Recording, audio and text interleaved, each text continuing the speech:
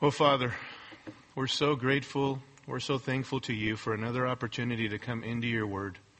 What a privilege and what a blessing, Lord.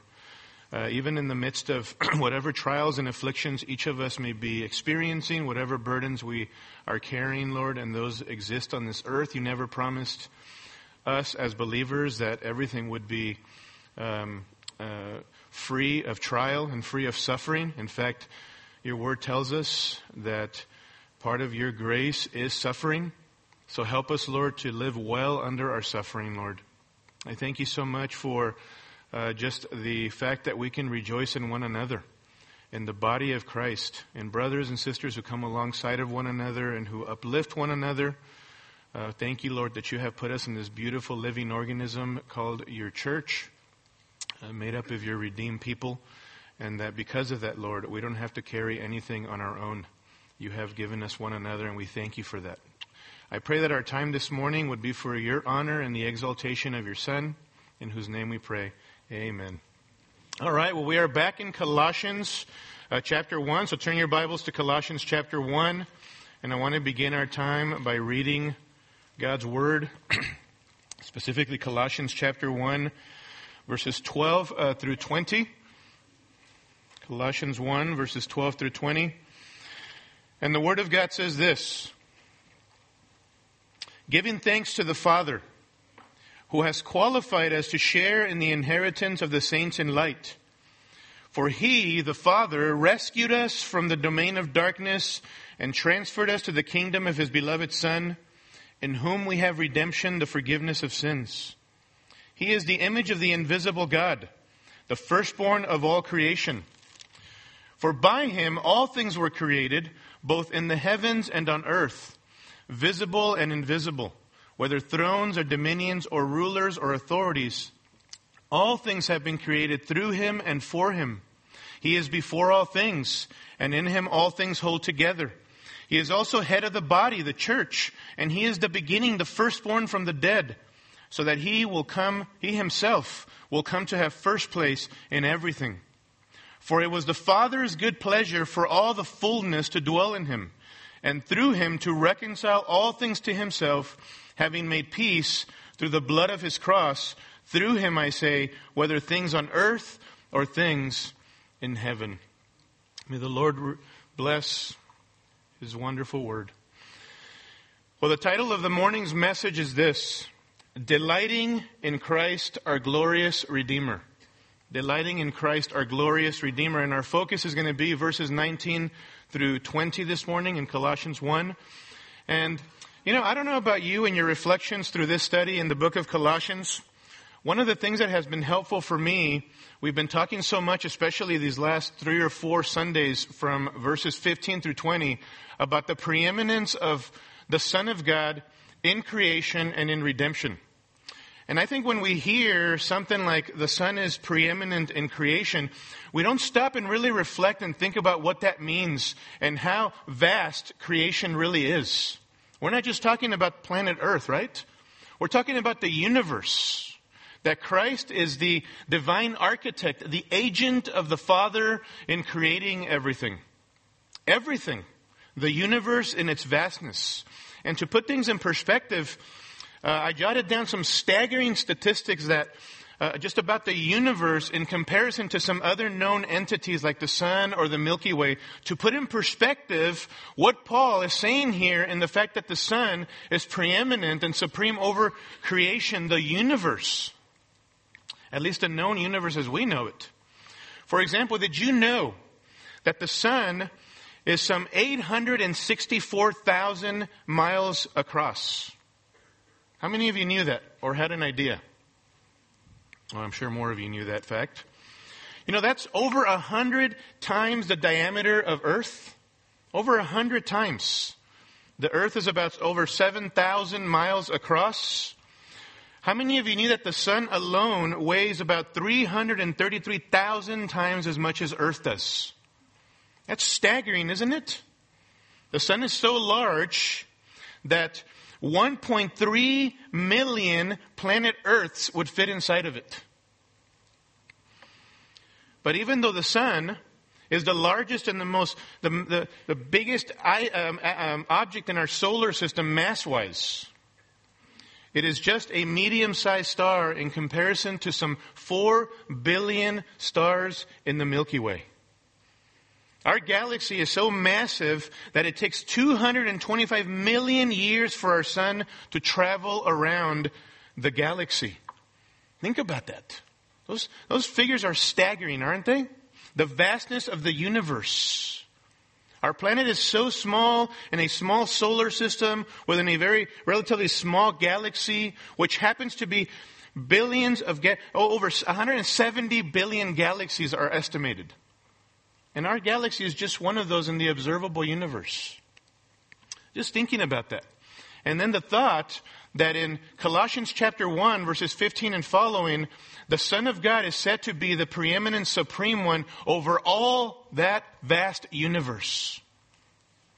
And it causes me to worship the Lord. Those statistics also are pride deflating, aren't they? They remind us of our insignificance on the one hand. That we are utterly insignificant, that you and I are not the center of the universe. We're not the center of the world, if you want to put it that way. But as human beings, we can act that way, right? When we read about some of these statistics, in comparison to planet Earth and the galaxies and the universe, we realize how small we are and how insignificant we are on the one hand. But on the other hand, it also reminds us of the great significance and the central place that planet Earth is, isn't it? In 1990, spacecraft Voyager 1 turned its back on planet Earth. And somebody suggested to take a famous picture of planet Earth from about 4 billion miles away. And the picture was taken, and it came to be known, as many of you know, as the pale blue dot, which was a famous picture of planet Earth. From that distance, planet Earth appears as a tiny blue speck in the depths of space. So tiny. And yet the astronomer Carl Sagan said this about that particular picture. From this vantage point, he says, the Earth might not seem of any particular interest, but for us, it's different. Consider again that dot. That's here. That's home. That is us, he says. In other words, even though our Earth is so small, at least to this astronomer and others, that is very significant. That's home for us who are humanity. And I would add to that, beloved, that even though in comparison to the rest of the universe, the Earth is so small, and yes, we are insignificant on the one hand, God has so chosen planet Earth to be the theater, the central place where He sent His beloved Son Jesus into the world. What a beautiful truth that is. See, we could be tempted to believe that though planet Earth is so small, so insignificant, it is not the case to our loving Heavenly Father. Humanity is the crown of His creation. And during Christmas time for me, as I've been looking at these verses, it just reminds me of the fact that my Heavenly Father had a loving care and concern for humanity, including me, a wretched sinner, in sending His eternal Son into this small planet Earth to save a wretch like me.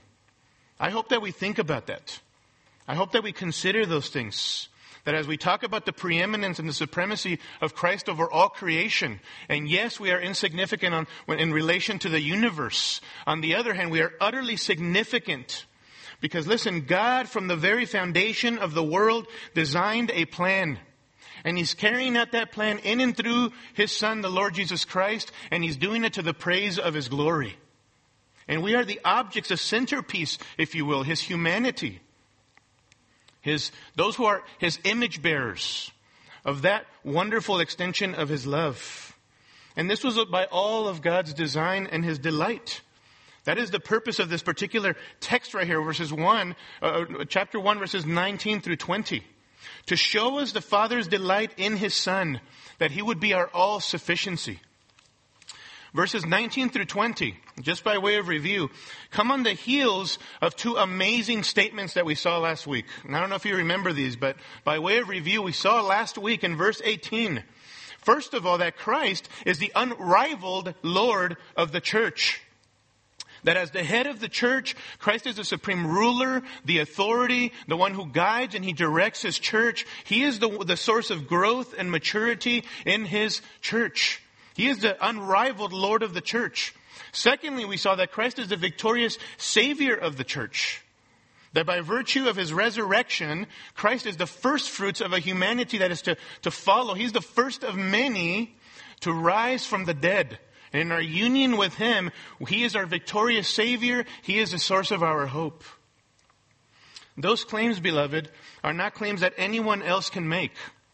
Nobody can make those claims. And that is precisely Paul's point in Colossians. He is preeminent over creation, and he's preeminent in redemption. He's the supreme one. And then we were reminded, the latter part of verse 18, that these things are ultimately to remind us that in our Christian experience, these truths should become realities to us, so that Christ would come to have first place in everything. Christ is, in fact, preeminent and supreme over all things, creation and in redemption. That's a fact. Whether somebody chooses to submit themselves to that truth or not, Christ is the supreme king of the universe. But in our experience as believers, we discussed and we talked about how do we get that in our life? How do we experience that? How do we appropriate these things to our lives so that Christ indeed, in our experience, in accordance with the truth of God's word, is number one in our lives? See, the purpose of Paul putting forth this portrait of Christ to the Colossians, and for us, I would say, is that change would happen, beloved. That we would have a response of awe that leads to worship and the treasuring of Christ as our all-sufficient Lord and Savior. See, the Colossians were struggling with keeping Christ at the center. The Colossians were struggling with finding Christ and experiencing Christ in their Christian life as the source of their sufficiency. So what does Paul do? Paul gives these Colossians a picture, a portrait of Christ as preeminent, as supreme, so that as they see him as the supreme one over all things, they may not exchange Christ for anything else or anyone else. That he would be their all-sufficient Lord and Savior. That's what Paul is getting at here. This lofty mountaintop, theologically speaking, picture of Christ is not given in a vacuum. It's meant to fill our minds and renew our thinking concerning the majesty and the glory of Christ so that we would see him in our experience as the all-sufficient one that he is. You know, this has been very humbling for me, even the past few days. I think that as we see the pages, on these pages of Scripture, this supreme, sufficient one, who is Christ. Our theology and my theology needs to be fleshed out in practice in the way that I respond to trials. And I would encourage us that at the end of the day, beloved, any of us can articulate a lofty knowledge of Christ. Any of us can articulate and have a great knowledge of Scripture. But where push comes to shove is how do we respond and put that theology and that view of Christ into practice when things get difficult? Do you struggle with that? That's when it gets difficult, isn't it? How do we see Christ this way and then count him sufficient in everything as the one who's preeminent over everything in life, over our decision making? And the way that we think about things and our perspective and outlook on life and trials and sufferings. That we find him to be the great vindicator because we know that at the end of the day, the story ends with him reigning supreme and us who are in Christ reigning with him. That eschatological end-time perspective needs to be applied to the way that we respond to trials. Amen? It must be. So I encourage us that as we continue to look at this portrait, and even this morning, verses 19 through 20, that you think about, ask yourself this question. How is this portrait of Christ that we are seeing in Colossians chapter 1 applicable to the way that I respond to trials, to the way that I use my resources? Am I investing those resources for the kingdom of God? Or am I using them for self, for the things of this earth? How do I respond to difficult situations, challenging relationships, difficult circumstances? Because this truth of Christ and who he is must be fleshed out in the way that we live. Now, here in verses 19 through 20, our focus this morning is going to be this. Here we find two reasons 2 reasons why Christ is supreme, and thus he is to be our all-sufficiency. 2 reasons why Christ is supreme, and thus is to be our all-sufficiency. And I want to tell you this. Listen, God the Father has so designed and willed for His Son Jesus to be made much of in our worship and Christian life until His return.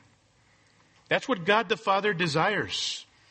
These great truths concerning Christ should motivate us to worship Him and to count Him as all sufficient. And if the Father feels this way about His Son, as we're going to see this morning in these 2 major reasons why Christ is supreme, if the Father is delight in the Son in this way, then we in our union with Christ should strive to treasure Christ in the same way.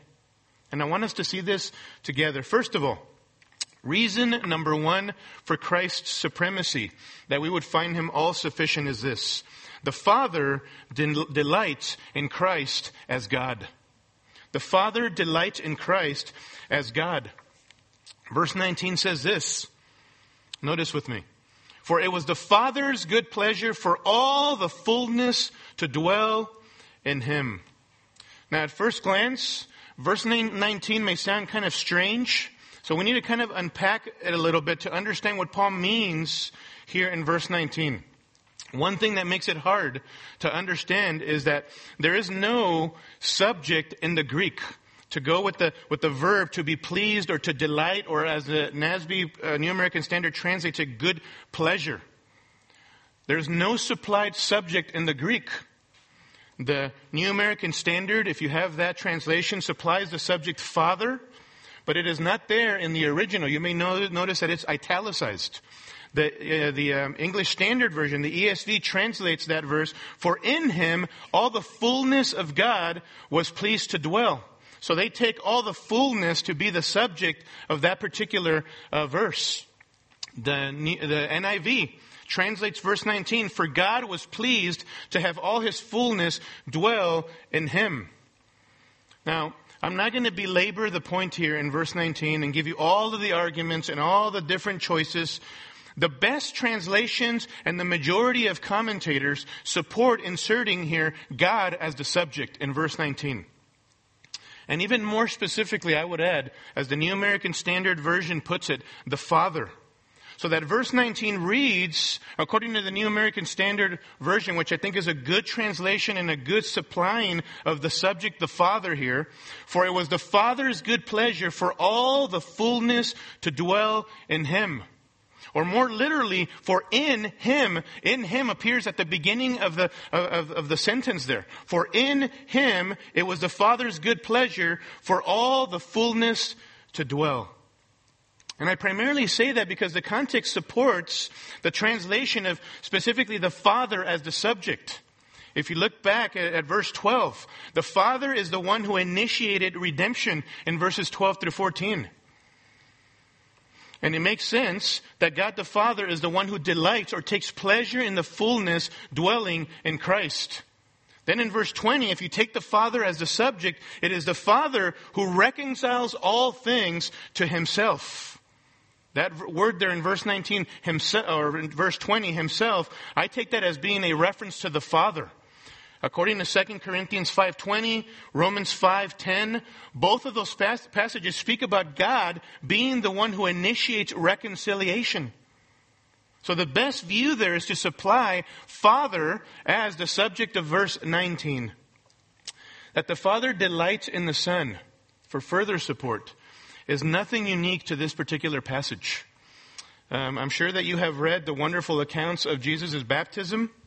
In Matthew chapter 3, verse 17, it is recorded that God the Father, upon the Son coming out of the water in His baptism, pronounced an affirmation about the Son. He said, "This is my Son, the beloved," literally, "in whom I am well pleased." God was well pleased in His Son.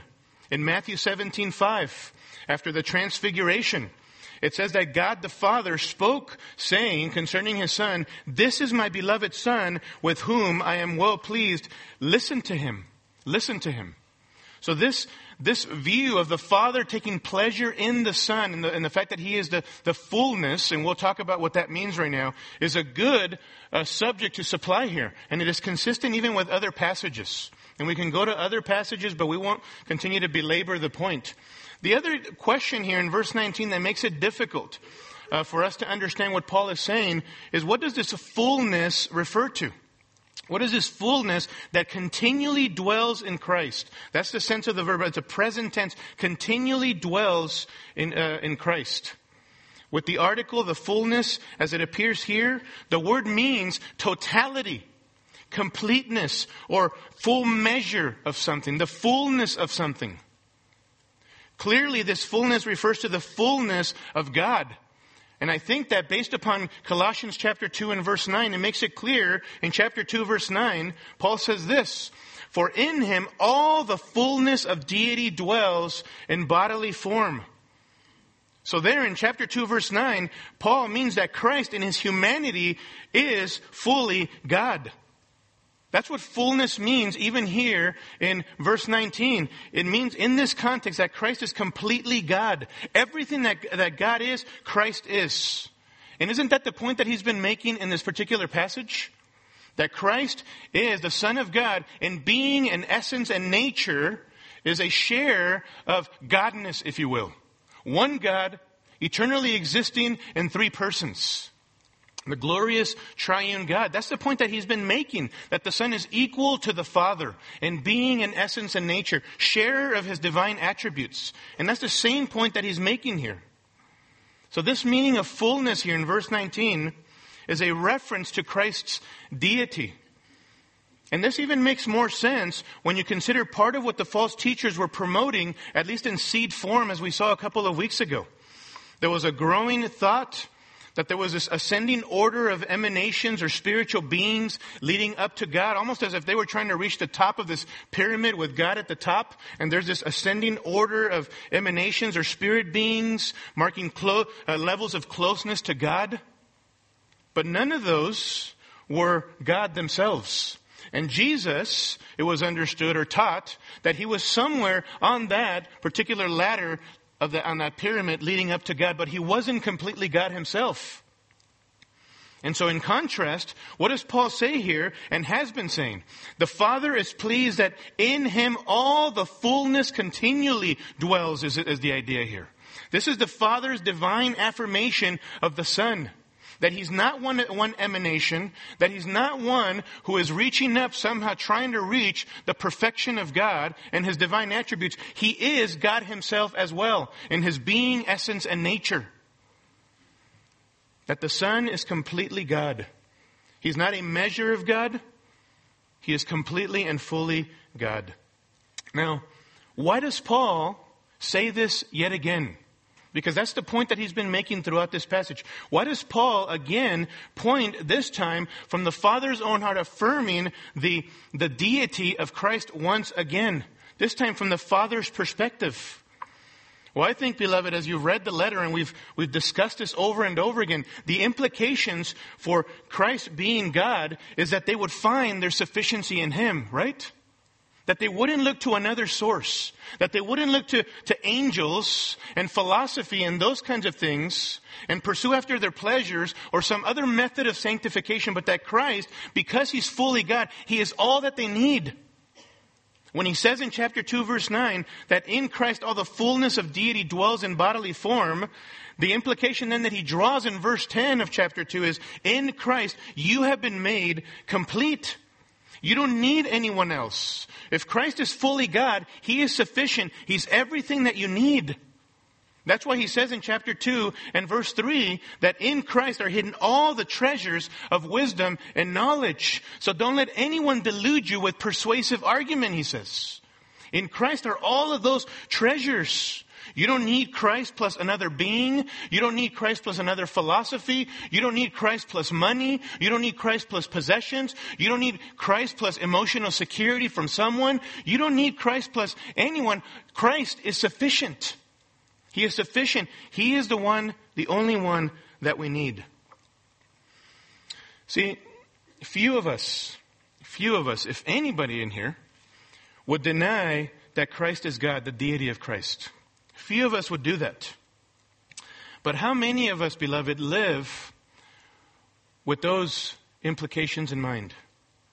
How many of us live as if in our thoughts, in our living, in our thinking, in everything that we do, in our decision making, in our perspective, Christ is everything that we need?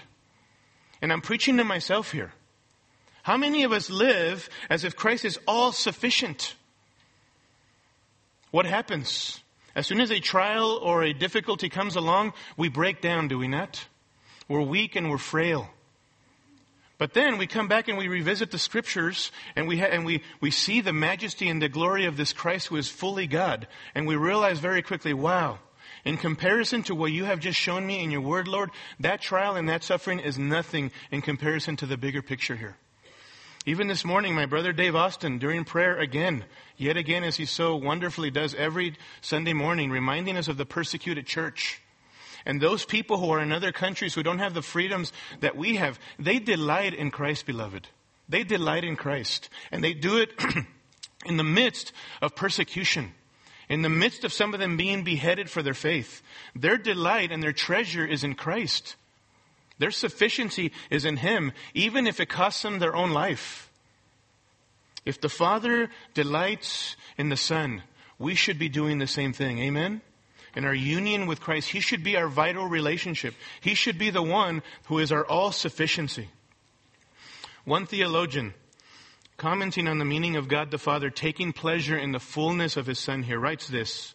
Listen to this, quote, that in Christ should all fullness dwell means that in Him, in Christ, there should be such dignity, authority, power, and moral excellence as to be fitted to the work of creating the world, redeeming His people and supplying everything needful for their salvation. This is to us most precious a truth. We have a Savior who is in no respect deficient in wisdom because He is God. No deficiency in power because He is God, and grace to redeem and to save us because He is God. There's nothing necessary to be done in our salvation which He is not qualified to do. There's nothing which we need to enable us to perform our duties, to meet temptation and to bear trial, which He is not able to impart. In no situation of trouble and danger will the church find that there is a deficiency in Him. In no enterprise to which she can put her hands, she meaning the church, will there be a lack of power in her great head to enable her to accomplish what He calls her to do. We may go to Him in all our troubles, our weaknesses, our temptations, and our needs, and may be supplied from His fullness. Just as if we were thirsty, we might go to an ocean of pure water and drink. See what he's saying? There is an infinite plethora of sufficiency in our Lord. Amen? He is everything that we need, beloved. I think that's what Paul's point is here. And what he's been drawing us to. He's beginning to now draw some implications for our life, even at the end of verse 18, that Christ would come to have first place in everything for these Colossians in light of the supremacy and the glory of who Christ is. So what he's saying is that the Father delights, takes pleasure in the Son as the fullness of God. And this affirmation, by way of Paul, writing under the inspiration of the Holy Spirit of how the Father feels about the Son, it may seem a little bit strange to us. A lot of that is because of our ignorance of the triune God that we worship. But remember that before any of us, beloved, came into existence, there was this eternal relationship and perfect relationship that existed within the Godhead. God the Father, God the Son, and God the Holy Spirit, all three persons within the Godhead have eternally existed in loving and unhindered relationship. And as we've seen, each person within the Godhead worked in harmony to create the universe and to redeem humanity. All three of them were there. The Spirit of God and the beginning in creation was hovering over the surface of the waters, right? All three of them were active in their different functions and roles. One God in three persons. How glorious of a truth that is. So yes, it seems strange to us, the statement in verse 19, but only because of our ignorance about the triune God who we worship. The Father delights in the Son. Because of this eternal, unhindered relationship has existed forever and ever and ever before we were even came into historical existence, if you will. And that continues even now, and it will continue forever. And would you believe that in the gospel, because God the Father sent His Son into the world, we now in union with Christ enter into that beautiful relationship with our triune God. How beautiful that is. Precisely because Christ is who He is. God the Father has so designed it that Christ be first place in everything, that He be exalted, beloved.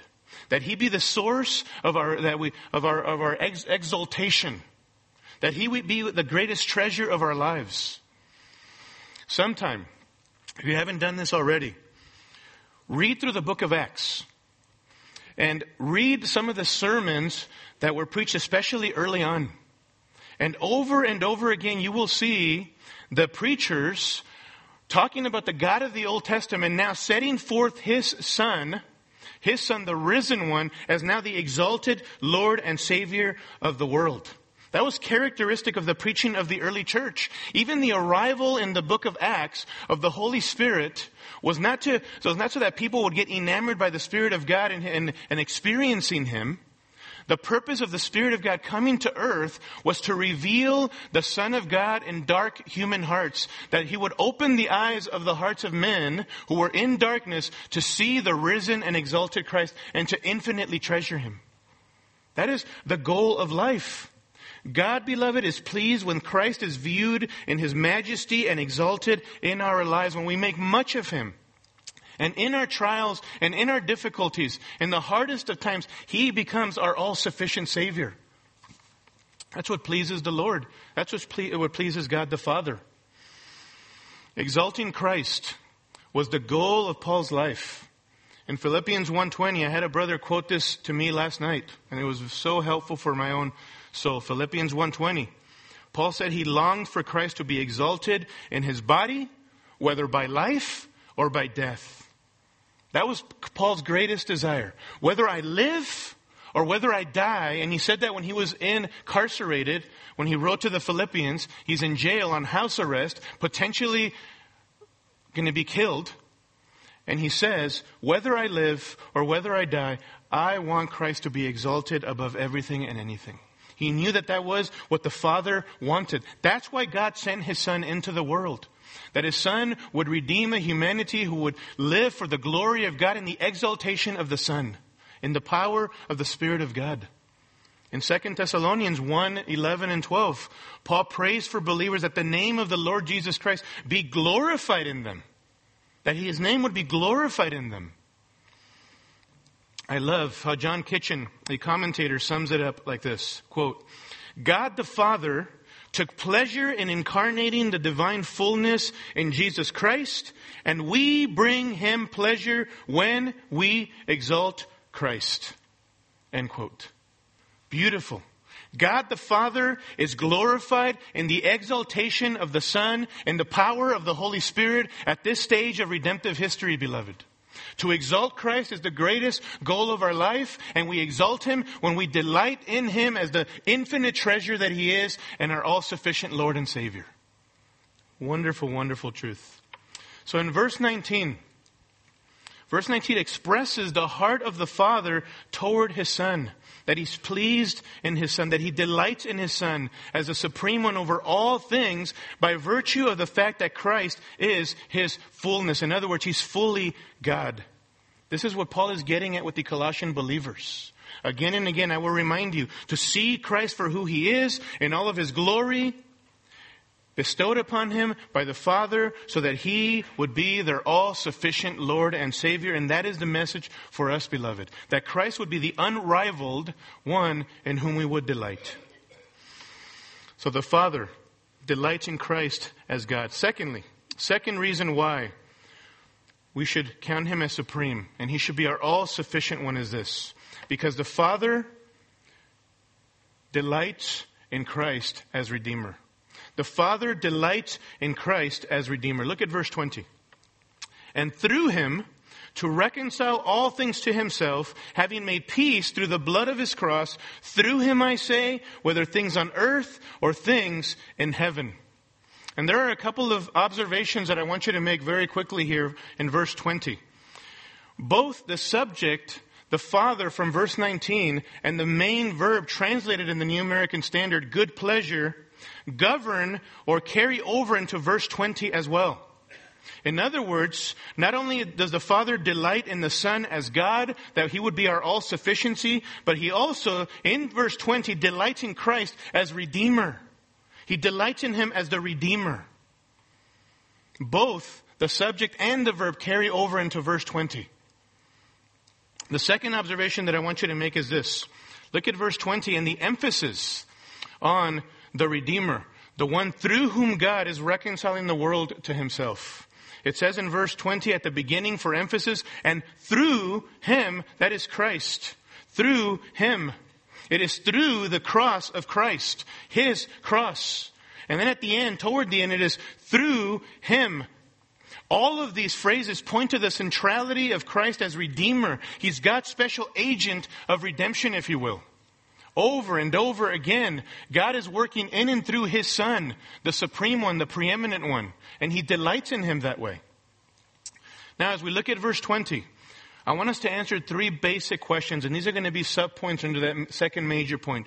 Three basic questions directly from verse 20 that I want to answer for us, okay? First of all, what does God's redemptive work through Christ involve? What does it involve? Look at verse 20. I think he answers this for us very clearly. He says, and through Him and through Christ to reconcile all things to Himself. The work of God's redemption in and through Christ involves reconciliation. The Father works through the Son to reconcile all things to Himself. And God is the reconciler. According to Romans 5:10 and 2 Corinthians 5:20, those passages speak of God reconciling the world to Himself. And this is a great word, reconciliation here. To reconcile is such a significant word. It appears here in its intensified meaning, literally meaning this, to reconcile comprehensively.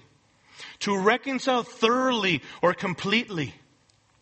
It has the idea of making friends out of enemies.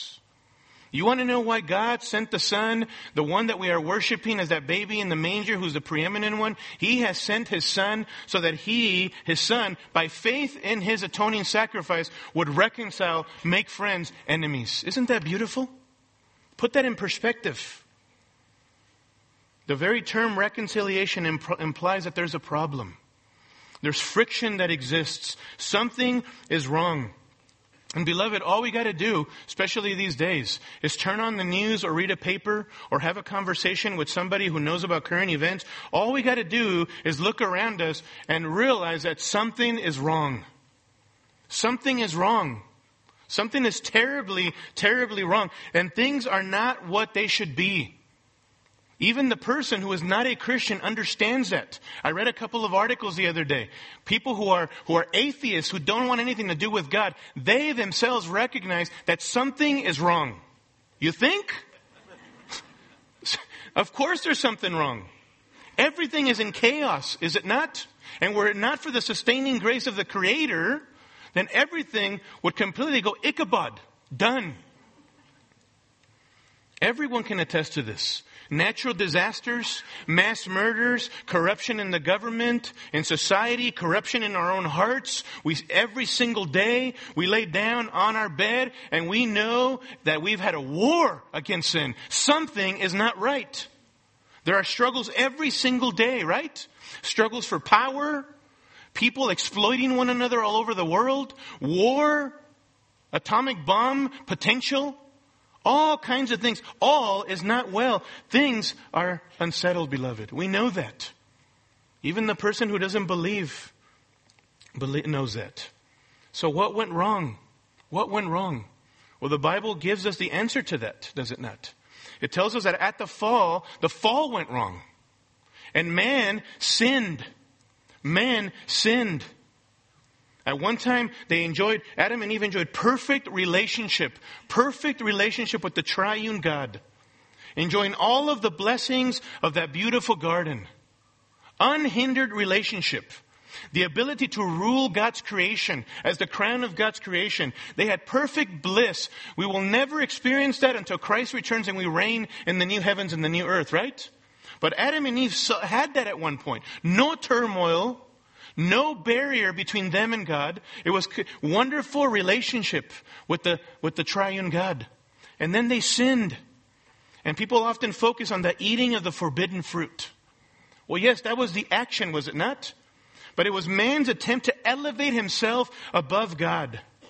It was the attack on the character of God as the loving creator, the good and wise creator who had kind intentions for them, who would protect them and who was going to take care of them. It was an attack on the word of God, spurning his protection for them and their good. He had given them everything, and he gave them one restriction, and that was the very thing that they went and they did, right? What he told them not to do. It was an attack on the character of God. It was a desire of man, of humanity, to now put self as the idol of worship. That is what went wrong, beloved. Man's sin went wrong. And as we know, God cursed them and he expelled them from paradise. To Adam, now the toil and the futility of work, not work itself, right? Work was given to us pre the fall, pre-sin, right? To rule God's creation and to cultivate it and to keep it. But now that toil and that futility in work is an evidence of the earth's hostility toward mankind, if you will. That's what happened. God cursed Adam. And what did he do with Eve? Now the pain of labor would be a reminder of the fall. Not the beautiful blessing of babies coming into the world of human reproduction. But that the labor pains would be a picture and a reminder of the devastation of sin. That's what went wrong. And God cursed man because of his sin.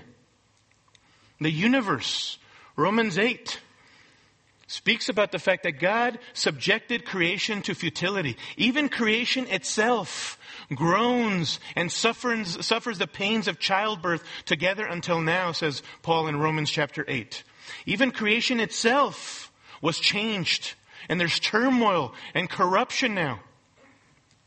See, the fall and its effects change everything, beloved. And therefore reconciliation is necessary. Since the fall, we have a problem, listen, of cosmic and universal proportions. Affecting humanity, the material, physical, and spiritual realms have been deeply affected. All is unstable. All is out of harmony. The universe is out of sorts. Out of sorts. Disturbance and turmoil exist.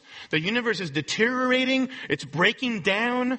The earth, no matter how much we try to preserve it, beloved, is going to break down naturally because of the fall. It's going to break down. All because of sin.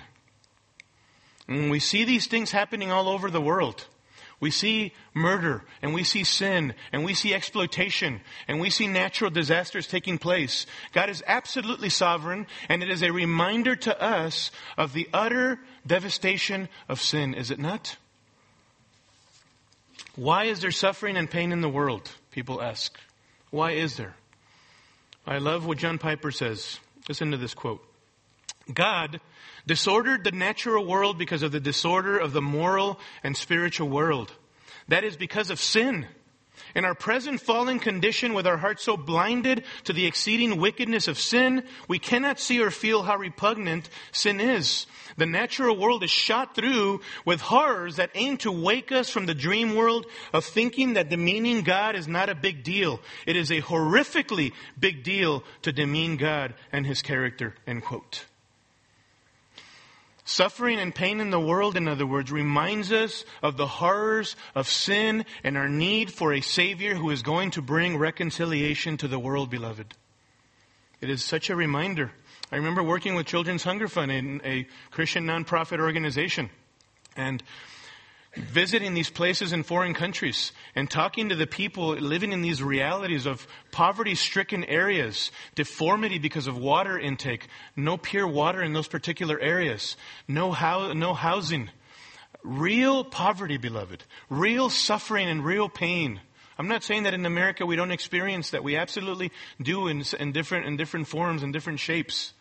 But some of these places, it is remarkable then to see the believers respond and say, yes, but at the end of the day, even though my circumstances and everything in my material realm is not what it should be, there is hope for me because the peacemaker has come. Because the peacemaker has come. There is hope for me. And it was beautiful to talk to them about the sovereignty of God and why suffering and evil exist, and talk about sin and the effects of the fall and the curse and all of those things. But to see them then come back to the gospel and to see, we see why the gospel is all the more glorious. Because if we had all of those things in our country, then we potentially would treasure other things above Christ, above His gospel.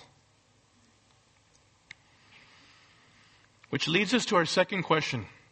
If reconciliation was needed, how was this redemptive work accomplished? How was it fulfilled? Look at verse 20. Having made peace through the blood of His cross. God was delighted, pleased. It was according to His good pleasure for all things to be reconciled through Christ. God initiated peace, beloved. What is peace but the restoration of fellowship between God and mankind that has been marred and broken because of sin? We've experienced that as unbelievers, right? No peace.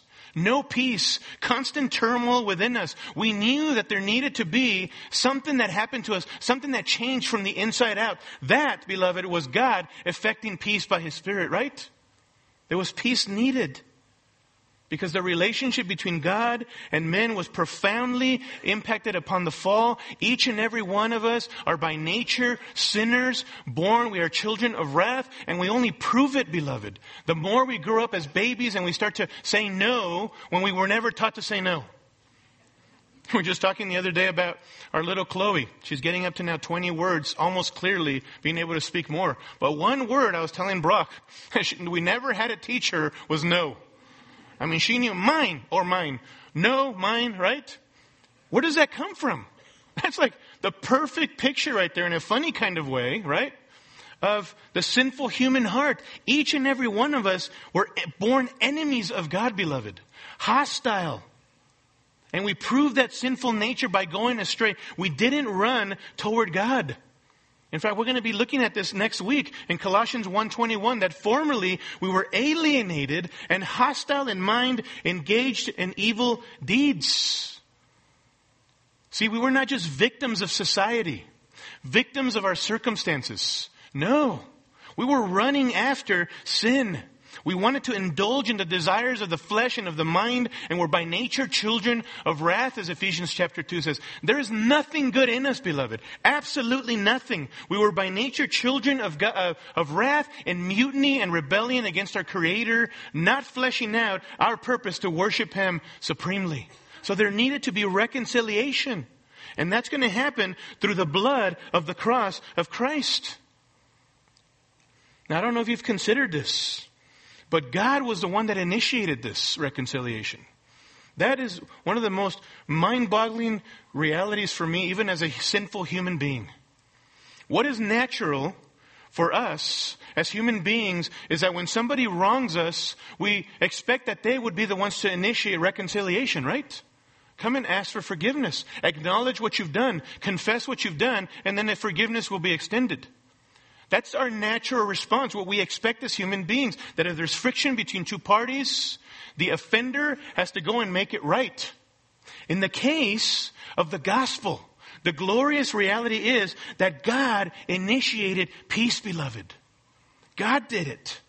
Ephesians 2:13 says this, but now in Christ Jesus, you who formerly were far off have been brought near by the blood of Christ. And there's the means by which God accomplishes reconciliation, through the blood of Christ. For He Himself is our peace, Paul says in Ephesians 2:14. Christ Himself is our peace.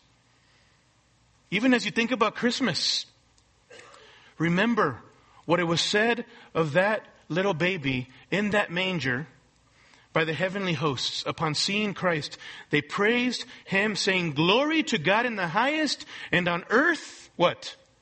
Peace among men with whom He is pleased.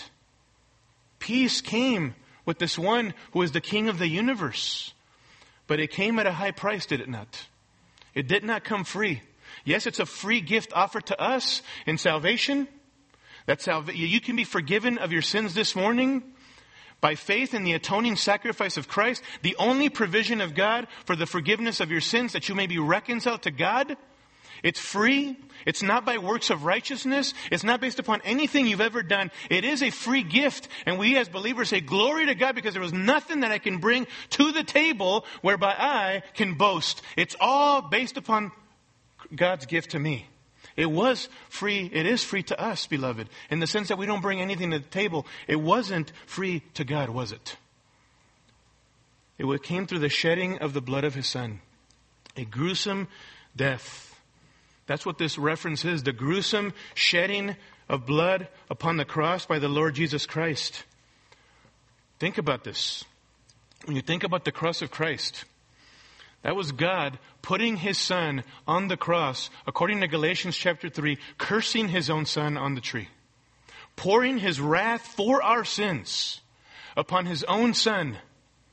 And based upon that sacrifice, beloved, on the cross, some 2,000 years ago by the Son of God, our sins can be forgiven. That was a wrath-appeasing sacrifice. The wrath that we deserved was poured upon God's own beloved Son. It was a propitiatory, blood-shedding sacrifice. This bloody death of Christ satisfied the perfect, sinless requirement of God for perfection. It accomplished our redemption. We were bought out of sin so that we might now walk as Christ our Master and walk in righteousness. We have been bought out of sin by the bloody death of Christ and putting our faith upon that death, that atoning death, so that we no longer should be serving sin but serving Christ. It was redeeming. It was redemptive. Buying us out of slavery to sin. By His bloody death, Christ achieved the forgiveness for our sins. The forgiveness of our sins. Outside of Christ, beloved, there is no forgiveness for our sins. None whatsoever. Only Christ's righteousness will do. Only putting our trust in the one who is righteous alone can we be adopted into God's family, right? God only has one eternal Son. That is His beloved Son, the Lord Jesus Christ. And we become sons and daughters through Christ. It is a justifying death. Romans 5:9 says that we were declared righteous by His blood. We were blessed by God because of that atoning death. What was the cross? As we think about the baby even this Christmas, what happened on the cross, beloved? It was a symbol of gruesome death, of extreme, prolonged, excruciating suffering. It was shameful to die on a cross. It brought ridicule and embarrassment. It was the lowest form of death for the worst of criminals. And Jesus died upon that cross. But many people died on that cross, on crosses during those days. It wasn't even the cross itself. It was the one who died on that cross that brought peace, right? And reconciliation. The God-man, the Son of God, Jesus Christ, because He was fully God and He's fully man, He alone qualified to be the peacemaker between God and man. He alone is qualified to die on the cross. I love what John Eadie writes. Quote, thus, the cross is the symbol of peace. He who died on it possessed God's nature, the offended party, and man's nature, the offending party, and thus being qualified to mediate between them, His blood was poured out as a peace offering. The law is satisfied, and guilty sinners are freed from the curse, and amnesty is proclaimed. God reconciles the world unto Himself, and justified man has peace with God. End quote. One other theologian writes this: God the Father, through the blood of Christ, has purchased back a perfectly ordered and submissive universe. The price has been paid, the transaction complete. Now we await only the final delivery of the guaranteed product. End quote. I love that. It is through the redemptive work of Christ, through the shedding of blood upon the cross, that God is reconciling all things unto Himself. And that's the third question. How extensive is this redemptive work by God? How extensive is it? Well, notice verse 20. It is God, through Him, reconciling all things to Himself, whether things on earth or things in heaven. In Romans 8, it's a beautiful passage. Wish we had time to go there. God, in Romans 8:19 through 23, it says that He subjected creation to futility. But I love at the end of verse 20, it says that in hope He did it. In hope. In hope. And He goes on to talk about Christ, who is the Redeemer, who through Christ, He would be the one who would relieve and release the captive to sin and freedom from corruption. Relieve sinners from sin. Even though he cursed creation, beloved, he did it in hope. There are beautiful passages like Revelation chapter 21 and verse 1 that talks about what is to come. And John there in Revelation chapter 21 saying, "Then I saw a new heaven and a new earth, for the first heaven and the first earth pass away, and there is no longer any sea." 2 Peter chapter 3 verses 3 through 10. There Peter addresses mockers who were denying that Christ was returning, and he gives them a rude awakening and essentially telling believers, don't be moved by these guys. Okay? God's word came to be when he created the universe. God's word came to be when the universal flood came in the days of Noah. And so it will be that God is going to keep his word concerning the fact that there will be a new world, Peter writes to those believers. That is where all things are heading, beloved. There will be universal reconciliation. Now, some people have used this verse and this passage to say that, well, does this mean universalism? That everybody will be saved? I don't think that's what it means. Victory and graduation into the new heavens and the new earth, beloved, is only possible through faith in Christ. Amen? That's how you may enter into that new heavens and the new earth, so to speak. To rule and reign with Christ is by surrendering your life to Christ as the supreme one over your life, as the Lord and Savior of your life. I want to ask you this morning in closing, where are you with relation to Christ? Is he the source of your delight? For you have not given your lives to Christ. Have you trusted in Christ as the Lord and Savior of your life? Have you been reconciled to God? God has extended his love and his mercy toward you in sending his Son Jesus into the world so that you would be reconciled to him. What is the cost and what is the price? That you would surrender all that you are for all that he is. All of your sin, all of your corruption, all of the pursuit of pleasures, laying those down at the foot of the cross and embracing the righteousness of Christ by faith. I pray that if you have not given your life to Christ, even as we celebrate Christmas during this time, you need to realize that Christmas is all about the hope of Christ. That he has ushered in now a new creation through his redeemed people. And one day he's coming back to deliver the final death blow. Yes, that baby in the manger was a cute, marvelous, beautiful baby, but he was also a dangerous baby, if you want to put it that way, right? King of the universe. And the most loving and gracious Savior who extended his grace and his mercy toward humanity. And that was shown by putting his life on the cross. Every knee will bow, beloved, someday. Every knee will bow to the Lord and the Savior of the universe. Who do you want to be? You want to be the one who takes his chances, takes her chances, and hopes for the best when you die? Do you want to really be in that position? Wouldn't you rather believe what God says, take him at his word, and bow the knee to Christ, the King of the universe, delighting in him, treasuring him above all things? See, every knee will bow. Every knee will bow. Every tongue will confess that Jesus Christ is Lord. Every single person will do that. The question is, will that be either by acceptance, willing acceptance, humble acceptance, broken acceptance, or will it be imposed upon you? Which one will it be? I don't know about you, but these passages bring great hope to me. Great hope to me. To look upon these verses that speak about the Father's delight in his Son as the one who is fully God, fully share in all of his divine attributes. To look at the fact that the Father delights in his Son as the supreme one and the preeminent one brings great comfort to me. Last night even praying over these things and being reminded that God is the great vindicator of it all. I want to see things through God's eyes. Do you? Even during Christmas time, as we're celebrating the birth of our King, I want my worldview, my perspective to be a Christ-exalting perspective. Seeing things through the lenses of the Word of God, the revelation of God. See, every worldview should answer 4 questions, right? I've been reading a wonderful book by Al Mohler entitled He Is Not Silent, which I would recommend to you. And he talks in there about the fact that every worldview should answer 4 questions.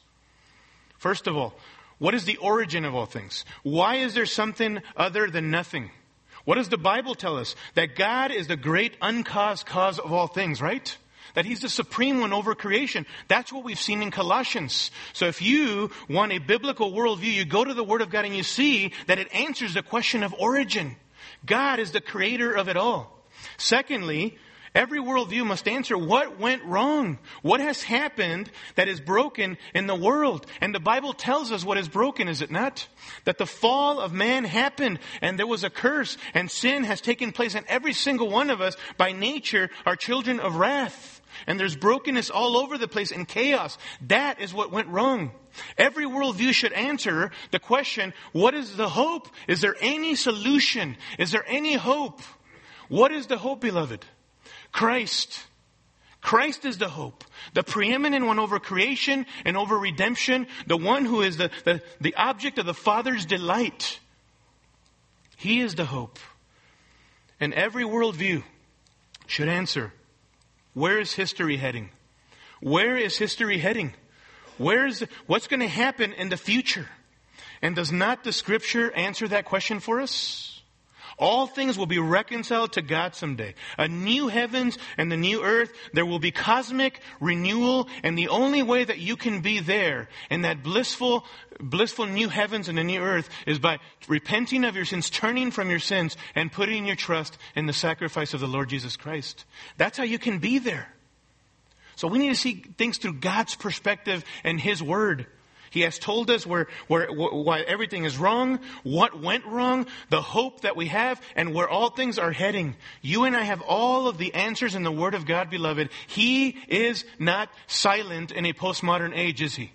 God still speaks as He did 2,000, 3,000, 4,000 years ago. He will forever speak.